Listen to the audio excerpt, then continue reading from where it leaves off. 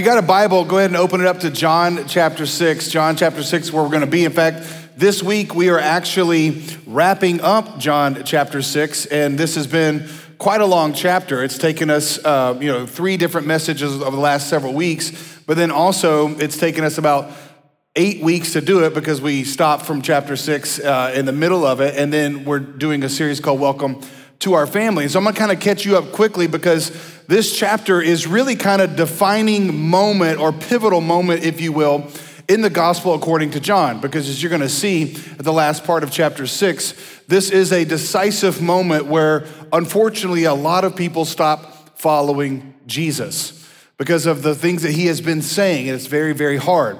So just to kind of catch you up quickly, at the beginning of the chapter, it started with a miracle of multiplication, that multiplication of the bread that we saw, that when Jesus literally multiplied it and fed thousands and thousands of people. And then it switches from that to Jesus sending his disciples over to the other side of the Sea of Galilee, and then them having a storm along the way. And we talked about how the storm was a part of the story. And then they get to the other side, and all these people that were following Jesus have missed him. They have missed him even though they were following him because they were following him for the wrong reasons. And the point that we've made for the last several weeks is that they were coming to Jesus for bread instead of coming to Jesus as bread.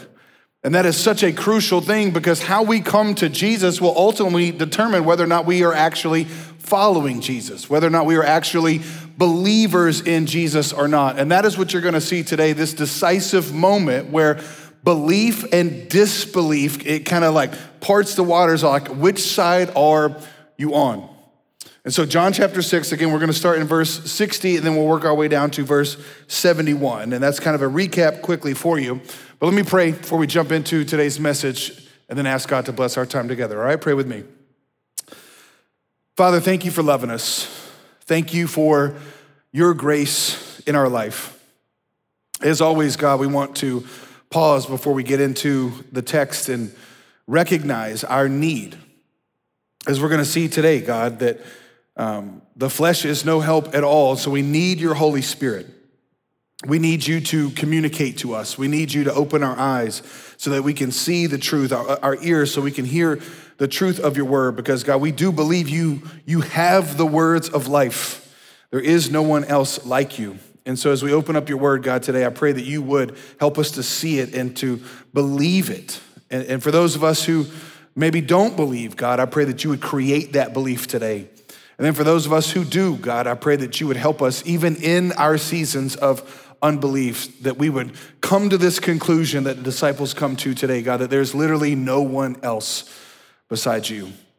So God, we thank you for loving us. And again, as we open up your word now, I pray that you would help me to communicate it in a way that honors you and is helpful to us. In Jesus' name, amen.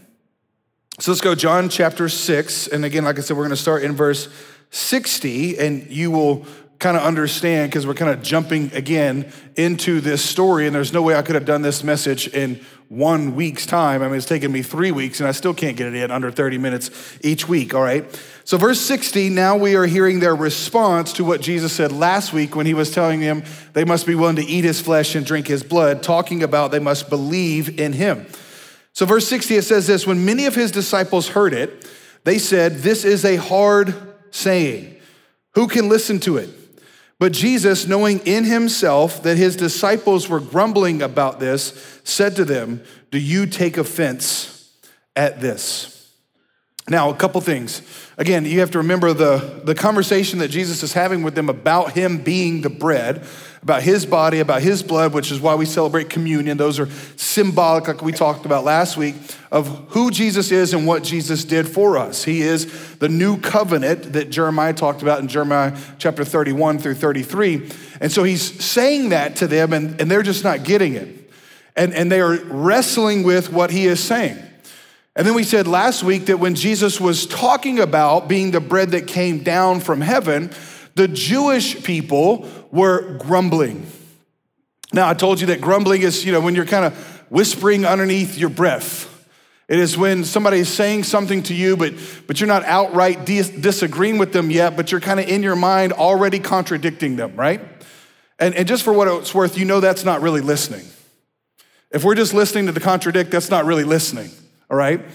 So grumbling is when somebody's telling us something, we're like, I don't know if I believe that, right? It's that concept of, your teacher saying something, your parents are saying, hey, go clean your, I don't know if I want to clean my room. And anybody who's ever been in a human relationship has probably had those times where you are talking underneath your breath about the other person, maybe even whispering it to someone else. Well, one thing I want you to see though here is a progression. And this is what makes grumbling or gossip so dangerous. It moves from the crowd to the church. It moves from the Jewish people to the disciples now. See, it was just the Jewish people that weren't following Jesus that were grumbling. Now it specifically says his disciples were grumbling. Now at this point in time, the term for disciples is still kind of a loose term in that you're gonna see at the end of this chapter, there are true disciples and false disciples. But the word disciple means, just at its base form, as following Jesus. You're being apprenticed by Jesus. That's the concept of it. It's how they learn. They didn't have colleges and universities like we do. You went and studied underneath someone and you were their apprentice. So Jesus has all these people that are following him, that are apprenticing underneath him, that are listening to his teaching. And we talked about that too, that so many times we want to follow, but we want to actually listen and let that person have authority in our lives. But I want you to see this. The Jewish people were grumbling, and obviously within earshot of the disciples. So now they're hearing what they were grumbling about, and then they start grumbling themselves. So we have to be very careful. Again, this is this is a freebie for you, all right? We have to be very careful who we're allowing to grumble to us. We have to be very careful who we're listening to. Because if we're listening to people that are naturally grumbling, then it's probably not very long after that we're gonna start grumbling ourselves. And here's the trippy thing. It says in verse 61, it says, but Jesus, knowing in himself. This is what trips me out about Jesus. And I don't know if you've ever thought about this. And I think we kind of understand it now maybe because we haven't seen Jesus in, face to face, flesh and blood. But just imagine walking around with Jesus, and people have always, have commented, man, I wish I could have just seen him. And I have said, and I don't mean it sacrilegiously, it's like, I don't know if I would have want to walked around with Jesus, because he could have said audibly what I was thinking, and he already knows it without me saying it. And this is the trippy part. He knows within himself what's going on within myself. Think about that.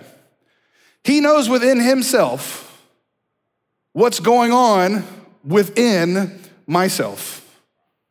See, you may or may not know what's going on inside of me, but God knows what's going on inside of me. So when it comes to God, it does no use to play games. Have you ever felt like when you're talking to God, if you're praying, you gotta butter him up? You gotta grease the skids a little bit and be like, God, I love you. You gotta turn on worship music for a few minutes, get your worship on, you gotta sing, you gotta come to church, and then you're like, maybe you'll listen to me. You think he's not aware of that?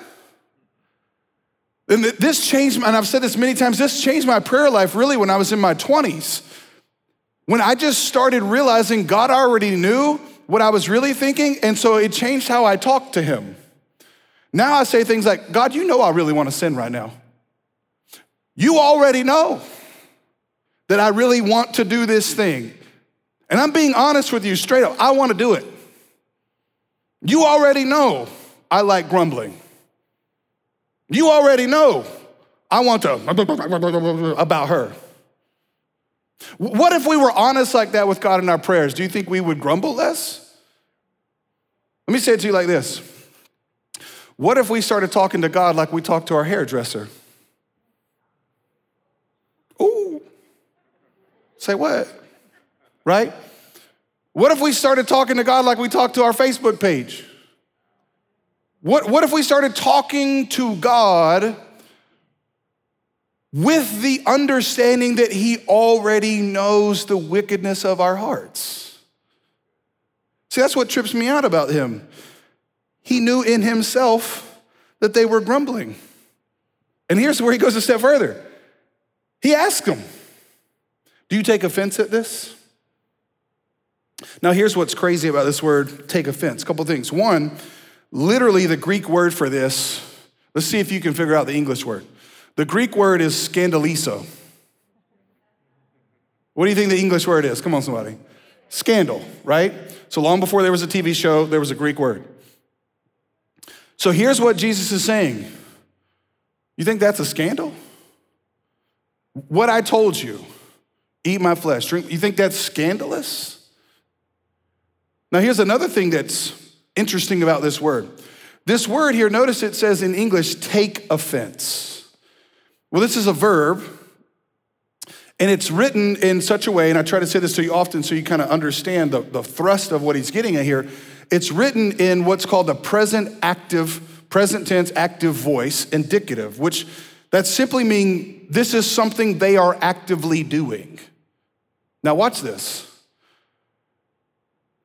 So if somebody says something and I think it's scandalous, in order for me to think it's scandalous or take offense, I actually have to do something. So let me say it to you like this. If someone has offended you, it's because you've been actively involved in taking it. It can't just be, well, they did this and I was a passive recipient to it. That's not how it works. When someone says something, again, instead of assuming the best, asking for clarification, saying, pastor, teacher, what did you mean by eating your flesh and drinking your blood? Instead of assuming the best, asking for clarification, not accusing him, they're grumbling and taking offense. Don't miss that. So watch this. They are active participants in the scandal. They are active participants. How many times in our lives could we have stopped the progression of a sinful situation if we wouldn't have taken offense and instead would have engaged with them by assuming the best, asking clarifying questions, and not accusing them? We might have stopped it right there. And again, this is not even the main point of the sermon. I'm just wanting to point out to you how Jesus is handling. He's like, basically what he's saying is, you're offended by this because you've allowed it to offend you. And so if we walk around and we live in a very kind of openly radar up type culture where we're always heightened to the offenses of others, well, they can't offend you unless you take it. You are present, active, involved in it. Now, again, I'm not dismissing what they said or did, but what I'm saying is you have a responsibility in the scandal. You have a responsibility, and if you just take it and then grumble, you're missing out on a reconciliation that could have happened. So that's this scenario. Now look at verse 62. Again, remember, they're struggling with the fact that Jesus came down. Because, aren't you Joseph's son? Verse 62. Then what if you were to see the Son of Man ascending to where he was before? Verse 63, it is the Spirit who gives life. The flesh is no help at all. The words I have spoken to you are spirit and life. Here's what Jesus just said. If you have a problem with the fact that I came down, just wait till I go up, baby. And this is what, again, we'll get into this at the end, what makes Jesus utterly unique. Jesus was not a natural born human that grew up, taught some good stuff, and then at the end ascended. There are other humans throughout human history that have had that type of trajectory in their life. Oh, they are good teachers. Oh, they were good people. And good people go to heaven. That's the classification that almost every other person outside of Christianity puts Jesus in. And that's not accurate. In fact, that's heresy. Jesus ascended, now notice what he says, to where he was before. He ascended after he rose again because he first descended. And they're tripping out over the fact that he said he descended because they're like, ain't you Joseph's boy? He's like, no, I'm the Heavenly Father's boy. Got him missing it. He's like, if it's tripping you out that I've descended, just wait. Just wait till I ascend. Now, the ascension, theologians have a couple different thoughts on what this is, two primary ones. One, and Jesus actually talks about this in John, I believe it's John 3, when he talks about like in Moses' day, he lifted up the serpent. He said in the same way, the Son of Man must be lifted up. So one interpretation of this is when Jesus ascends onto the cross, when he is lifted up onto the cross. And here's what he's getting at. You think it's a scandal of what I said? Just wait until the Son of God is on a cross. That's a big scandal. That's scandalous because the Son of God shouldn't be on a cross. So that's one viewpoint, which I think that's an accurate, fine viewpoint. And a lot of times in the Bible, it's not one or the other, it's both, it's yes. And the other viewpoint is not when he was lifted up on the cross, but after his body was placed in the tomb on the third day, he ascended. He rose again. And then after 40 days of being alive, his what we now call his ascension. He went up. So depending upon your interpretation, the point is simply that Jesus is saying, if you think it's scandalous that I'm talking about a supernatural birth, just wait until you see a supernatural resurrection. Just wait till you see, if you think that like what God did back here was scandalous, you ain't seen nothing yet, baby. And then he says this line, which is important. In fact, I could do the whole sermon on just this text. Verse 63, it is the Spirit who gives life. The flesh is no help at all. And this is where, and I mentioned this last week or the week before, maybe last week, and they were grumbling because I made the point of more human talking won't solve the problem. We need a divine intervention. Well, this is Jesus basically echoing that thought process and saying, listen, if you're going to accurately understand Jesus, you can't do it from a fleshly perspective.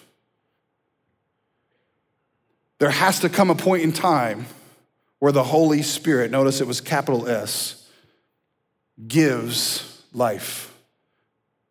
Which basically he's saying you can't human reason your way into this thought process because the flesh is no help at all. Now, I think anybody who is a believer would readily admit, yeah, I know that the flesh is no help at all when it comes to salvation. I got that. But let me ask you another question. When it comes to sanctification, which is growing in that salvation, why do we rely on our flesh so much? See, the biblical concept of salvation is way broader than we typically think. Let me tell you what I mean. We tend to think about salvation in terms of a past tense thing. I was saved. Like something happened in my past. When I was 13, when I was 25, when I was 42, whatever, it happened. And that's when our spirit was saved. And then we think of salvation in a future tense, like he's gonna come again one day and he's gonna raise my body, right? I'm gonna have a new glorious body. We all look to that point that day because we don't have to do Weight Watchers points anymore, all right? Like we don't have to worry about carbs and all that stuff anymore. We're gonna have a new, awesome, glorious body.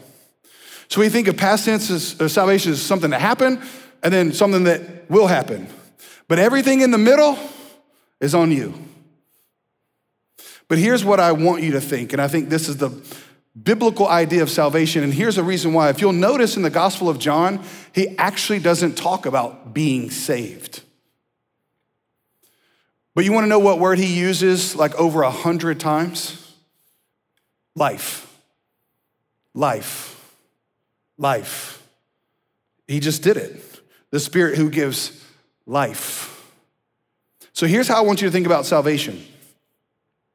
Salvation happened to you. It is currently happening to you, and it will happen to you. It's so much broader than a one-time event in the past or a one-time event in the future. And this is why I think a lot of us as Christians struggle, because I know I wasn't taught, and maybe I was and I just didn't listen, but I for sure didn't understand that God never asked me to do all this stuff for him in the middle where I gotta obey and do all this stuff. And I better do it or he's gonna be mad at me.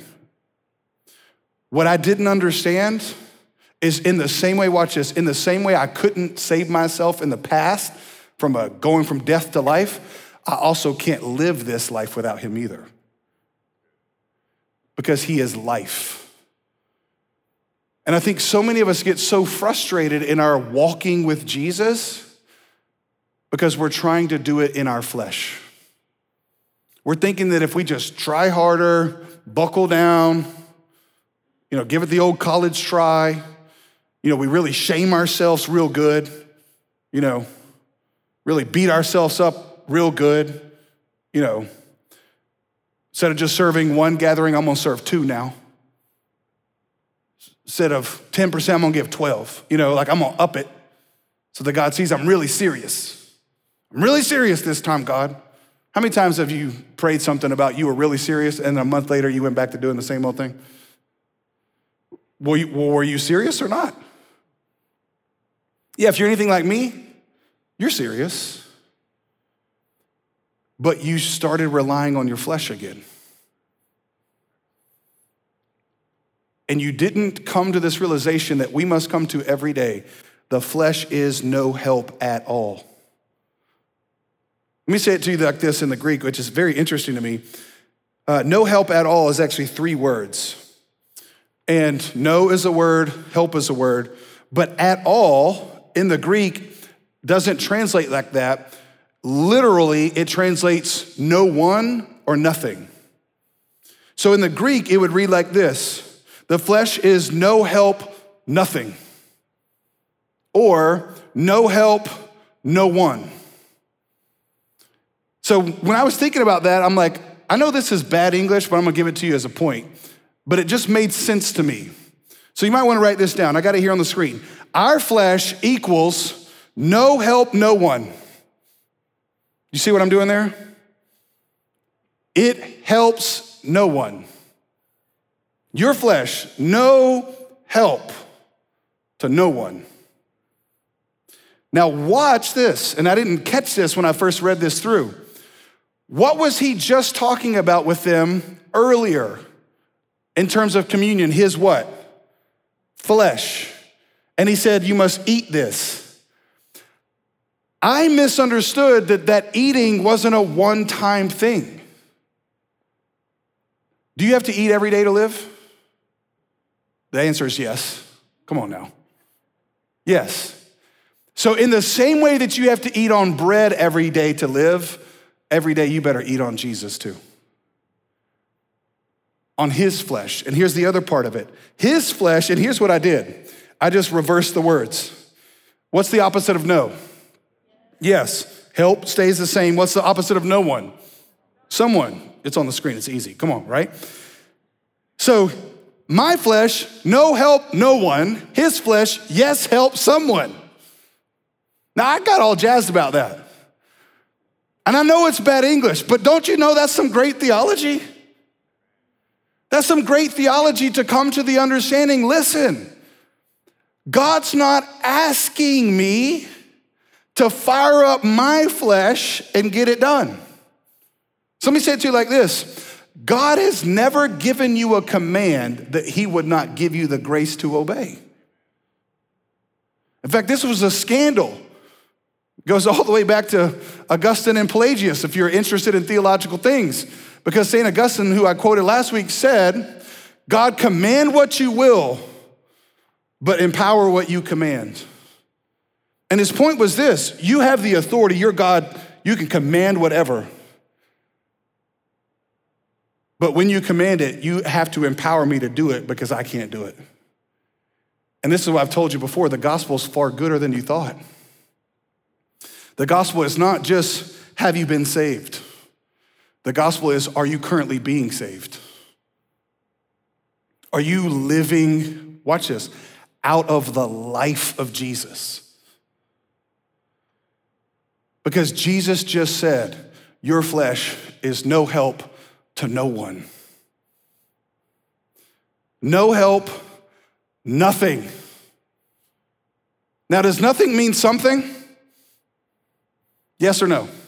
No. We live in a weird world today where terms no longer mean anything. Man doesn't mean man, female doesn't mean female. It's like someone saying, I'm a vegetarian, but I eat meat. Well, that's a contradiction of terms, bro. But think about this. How many of us live our lives with the inherent contradiction? Oh, the flesh is no help. But tomorrow we're gonna try to do it in our flesh. And that's the good news. Jesus is saying, no help. It's the Spirit. Now let's keep going. Verse 64. But there are some of you who do not believe. For Jesus knew from the beginning those who did not believe and who it was who would betray him. Verse 65. And he said, this is why I told you that no one can come to me unless it is granted him by the Father. Again, I've already dealt with this, but Jesus keeps bringing it up. And what he's saying is this: in coming to God, your flesh does nothing. So think about that. This is why God doesn't save good people, because there is no good people. This is not God helps those who helps themselves. This is God helps those who have no shot at helping themselves. This is, I can't do it on my own. God, if you don't do it, I can't do it. And that's why Jesus is, and I'll come back at this at the end, he's saying again, listen, only the work of the Father can overcome your resistance to me in being saved in the past and being saved now and being saved in the future. You and I are 100% dependent upon the work of God in our life. Now, verse 66 and 67. If you've been around here, I've taught on this verse before, but I've been waiting to teach it as we actually walk through John. But look at what it says. After this, many of his disciples turned back and no longer walked with him. So Jesus said to the 12, do you want to go away as well? Now, I've told you this before, but when these letters were written, when John wrote this, he didn't number them. So the chapters and numbers came later in the 9th and 10th century by groups of monks that were trying to help people once the New Testament was canonized, which just simply means brought together in a complete book, help people read it. And there's some places in the Bible where it's very odd to me that they put a chapter division. I'm like, that thought should be back over there, or they put a verse. But then there's times like this where I'm like, this is just too uncanny for this not to be God. Now, I don't know if you've already caught this, but that was verse 66 in John chapter what? 6. So that verse is John 6, 66. 6, 66. Now, where else have you heard 3 6s before? The book of Revelation, who watch this, was also wrote by John. And in that book, he highlights the numbers 666 as the sign of the Antichrist. Now, I told you last week there's not just one Antichrist, there's many. In fact, I would probably go so far as to say there's Antichrist in every generation. But we live in a world, And I say in a world, let me back up for a second. There's a lot of Christians today who have been discipled into one kind of worldview when it comes to end times. And so people have asked this question, with COVID, with all this stuff, are we in the end time? As if it is one set of a series of events that happens in sequential order, with the church being raptured, 7 years of, 3.5 years of goodness, and then 3.5 years of tribulation. And then at the end of that, Jesus returns again, and then there's a literal 1,000-year reign. If you're asking me, I don't believe in that timeline. There's a lot of reasons for that, and I'll teach on the book of Revelation at some point in the future. But here's the point I'm trying to make to you. There's a lot of Christians today, because, we've gone through COVID and this vaccine and all this type of stuff. I'm not making a statement about vaccines, so don't hear me say that. But there's a lot of Christians who have their kind of spiritual antennas up, and they're like, are we in it? And what I would love to, what I want to lovingly say to you is this. Friends, we've been in it. We've been in it since Pentecost. I mean, think about what happened to the Christians in Rome. They were being hauled into the Colosseum and made in to be Roman candles, and were brutally beaten. And there were plagues. And what made Christianity spread was during the time of those great plagues, they actually went out and brought the sick in, and then the Christians died from the plagues themselves. And then all the Romans were like, who in the world would do something like that? We've been in it. We've just gotten so used to, in the West, not having to face persecution like this.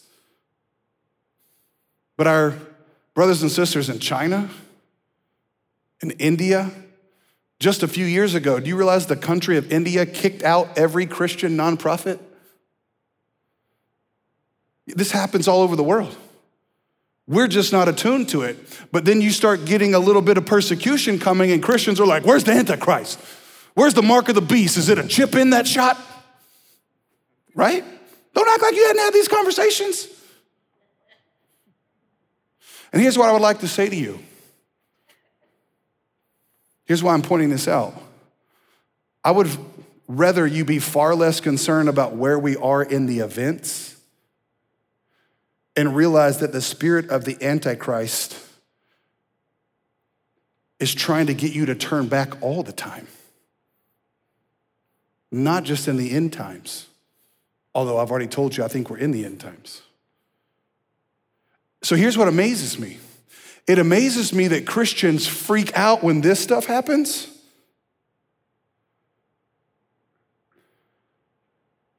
But when it's not happening, they're not really thinking about Jesus.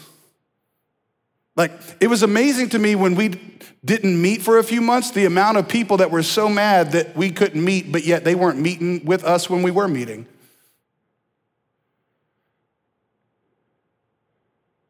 And what I'm saying to you is this. I don't know. I'm not a prophet. I don't know where we are in this whole thing, and you may know, and there may be somebody that knows. I don't know. But here's what I know.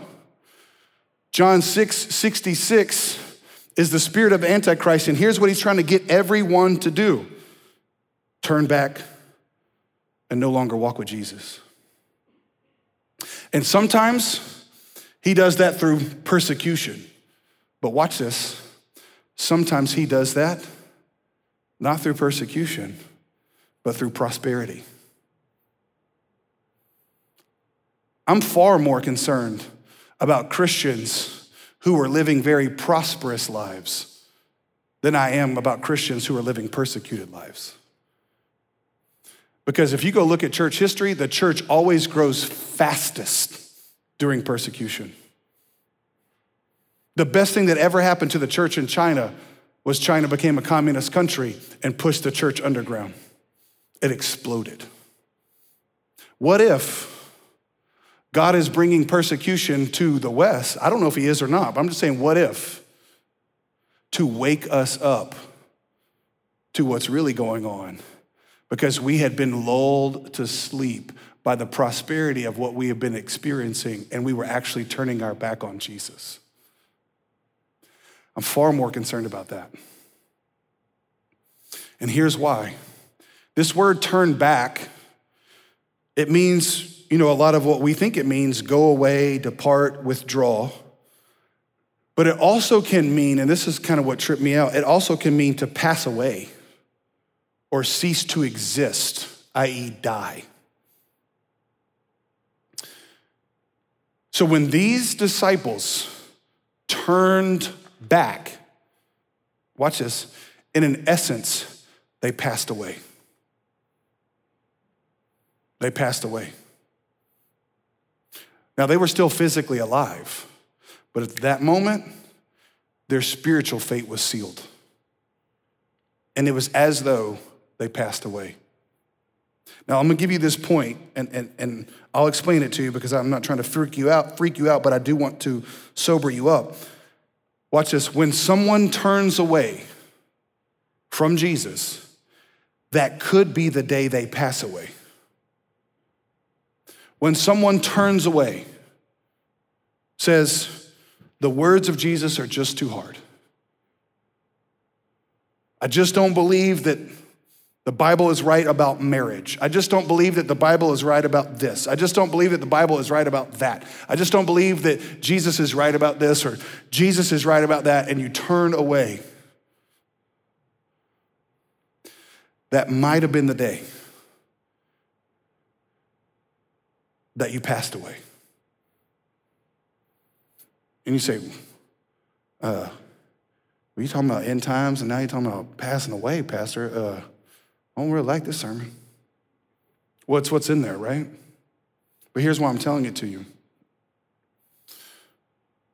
It better sober you up. Open your eyes to the spirit of the Antichrist who is at work today to get you and I to turn away. You and I better wake up and open our eyes. And speaking of the book of Revelation, the first several chapters, it's written to the churches, and there's something that Jesus says over and over to the churches. Listen to what the Spirit is saying to the churches.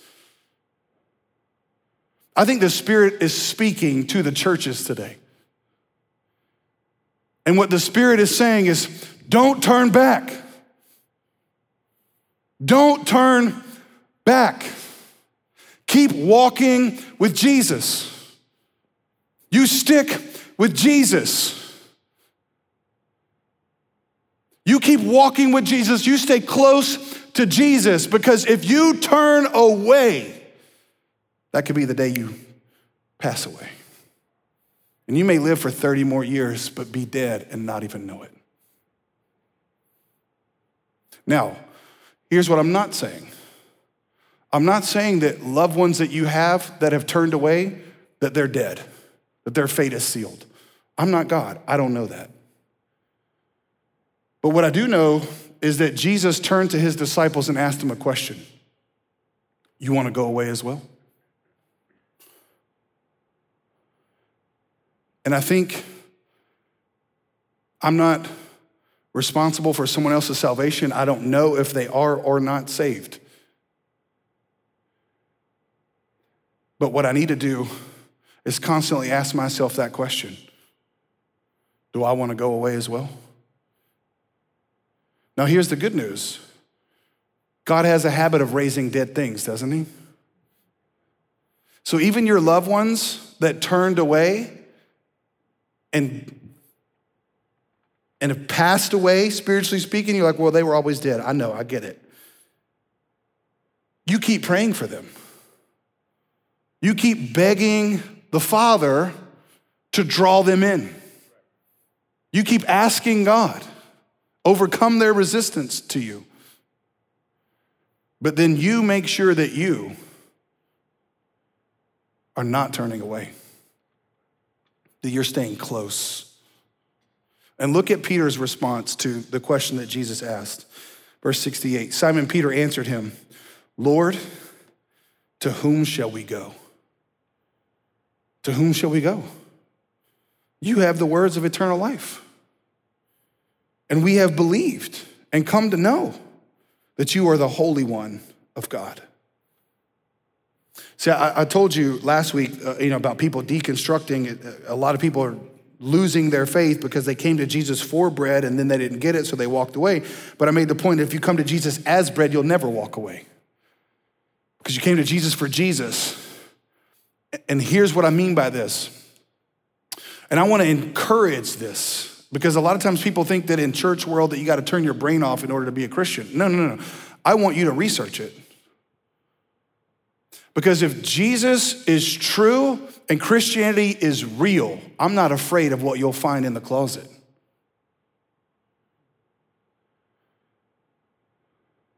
Because here's what I know. If you can't answer the question to Jesus asking you, are you going to go away too? There's a lot of people leaving the church today. Jesus is saying, are you going to go too? Well, can you answer the question like Peter does? Who else can we go to? To whom else can I go, Jesus? There's no one else. No help, no one. There's no one else. And this is what I'm saying to you, investigate it. If you genuinely investigate the truth claims of Christianity, I 100% believe you will follow Jesus the rest of your life. Because anyone else who would ever tell you a truth claim died, was buried, and stayed there. But Jesus did not. Remember how he said, just wait till I ascend. That's my point. There is no one else. And I'm not saying that we don't have seasons of doubt. I'm not saying we're not questioning. I'm not saying that. But what I'm saying that is this, at the bottom of all that, there better be a rock solid foundation that there's no one else. You better do what Peter said. Look at what he said. We have believed, watch this, past tense, and have come to know. We've believed it, but still I'll put my trust in, and I've come to know. Now that phrase, I've come to know, means I've come to know it experientially. I've experienced it. Not only did I believe the truth claims, but I've personally experienced it. I'm alive. I have life. And then he says, you're the Holy One. No one else has words like you do. Now look at Jesus' response, and this is just trippy, man. Verse 70 and 71. Jesus answered them, did I not choose you, the 12, and yet one of you is a devil? He spoke of Judas, the son of Simon Iscariot, for he, one of the 12, was going to betray him. Chapter 6 ends. On to chapter 7. We'll get into that next week. On to the Feast of Booths. We'll get into that next week. Why in the world, this is now twice in this discourse that it gets brought up about people betraying him. And then specifically, he calls, even though he doesn't name him, Judas, he says, did I not choose you? And yet one of you is a devil. You read verses like that and you're like, I don't know what that means. Here's my humble opinion as to what I think it means. The reason why there's no one else, the reason why the flesh is no help at all, the reason why you don't have to turn back from walking with Jesus is because there's no one else who has the devil under his control. Think about that. This is why Christians, it would do us well to read our Bible and quit freaking out so much. We keep freaking out because all this is getting bad, and it's gonna get bad. If you ever listen to my sermons, it's gonna get worse and Jesus is gonna return. That's what's gonna happen. Read it. But as it gets worse, here's what you can know. He's controlling it all. He chose the devil. Did you catch that? He said, did I not choose you? And yet one of you is a diabolos. That's the Greek word. A devil. Watch this. Jesus chose the one who was going to betray him. Why? Now, Judas freely chose that. God didn't make him choose it, he chose it. But God is sovereign over all human choice. Watch this. The trial that we're going through right now, please, and I've seen so many people do this, this is from the devil. The devil, everything's the devil. Every flat tire, every dead battery, every virus, everything is the devil. We're like rebuking devils. Maybe it's not the devil. Now, I'm not saying a devil's not involved, but maybe that devil was placed there by God to fulfill his purpose. So therefore, I don't have to rebuke him. I just have to trust God that devil is on a short leash and can't do anything outside of God's control. Tell me someone else that's in control of the world like that. That's why Jesus brought it up. You want to know the main point of John chapter 6? You can trust God even with the devils in your life. You can trust God even when cancer comes. You can trust God even when you lose your job. You can trust God when the economy shuts down. You can trust God when we're persecuted. You can trust God. Because the worst thing that ever happened to human history was Judas sold Jesus out and God used it to raise Jesus up. Munch on that bread. Believe on that. Stay close to that. Keep walking with him. Don't let the spirit of the Antichrist lead you to turn back, because there is no one else who has the words of life. So let me leave you with these two questions, and then we're done. To whom can you go? You don't have to answer this as rhetorical, but I want you to think about it. To whom can you go? The title of the message this week is To Whom Shall We Go? What Peter said in response. Last question is this: to whom are you going? Right now, to whom are you going to? Remember, our flesh, no help, no one. If you're not going to Jesus, you got no shot. But if you are going to Jesus, even the devils in your life got no shot. I'm not scared of the devil. I'm not scared of a country. I'm not scared of a virus. I'm scared of turning away from Jesus.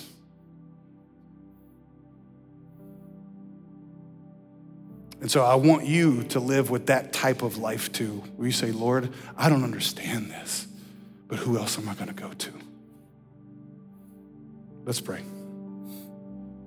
Father, thank you. Thank you for the truth of your word and how you spoke it to a group of people in a place and time, and how you controlled and supernaturally intended the actions of even evil. As Joseph said in Genesis 50, you meant it for evil, but God meant it for good. God, we don't know how it works, but we don't have to know how, we just have to know who. And so God, I pray that we would listen to this message and we would come to the conclusion today that there is no one else. and we would quit our grumbling about the condition of our country and even to some degree, our grumbling against you about how we don't understand what you're doing, and we would just trust. We would come to that place like Peter and say, Lord, to whom else shall we go? We've come to know and believe that you're the Holy One. And even the devils in this world will not thwart your plan, because you turned the greatest defeat of Jesus on the cross into the greatest victory to Jesus raising from the dead, and you will do the same with us if we're in him. Nobody looking around or talking here as we close. If you've never trusted Jesus, if you've never come to that place where you could say, like Peter, there's no one else, and you haven't believed and come to know, then that can start today. You can be saved. Salvation can start today. And if that's you, you can pray with me. You don't have to do it out loud, but it goes like this. Say, Father, thank you for loving me, that you sent your son in my place. Jesus descended, lived a perfect life, died on a cross, and ascended for me. So I believe that you alone have the words of life. So would you save me? Forgive me of my sins. I trust you alone. Again, nobody looking around or talking, but if you've just prayed to trust Jesus with me today, and you're in one of our physical locations, you just simply lift your hand up so we can see that. Thank you. We got men and women going to walk around and put a gift in your hand, and when they do, you can put it down. And whether you're in a physical location or online, you can fill out our digital connection card, let us know who you are. Then lastly, for those of us who have trusted Jesus, I want to encourage you.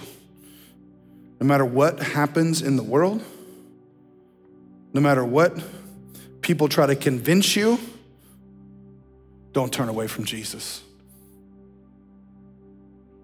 Don't turn away, because that might be the day you passed away. Don't go to anyone else, because there is no one else. And ask the Spirit of God to give you help to get through this day, because he will. Father, thank you for loving us. Thank you for your word.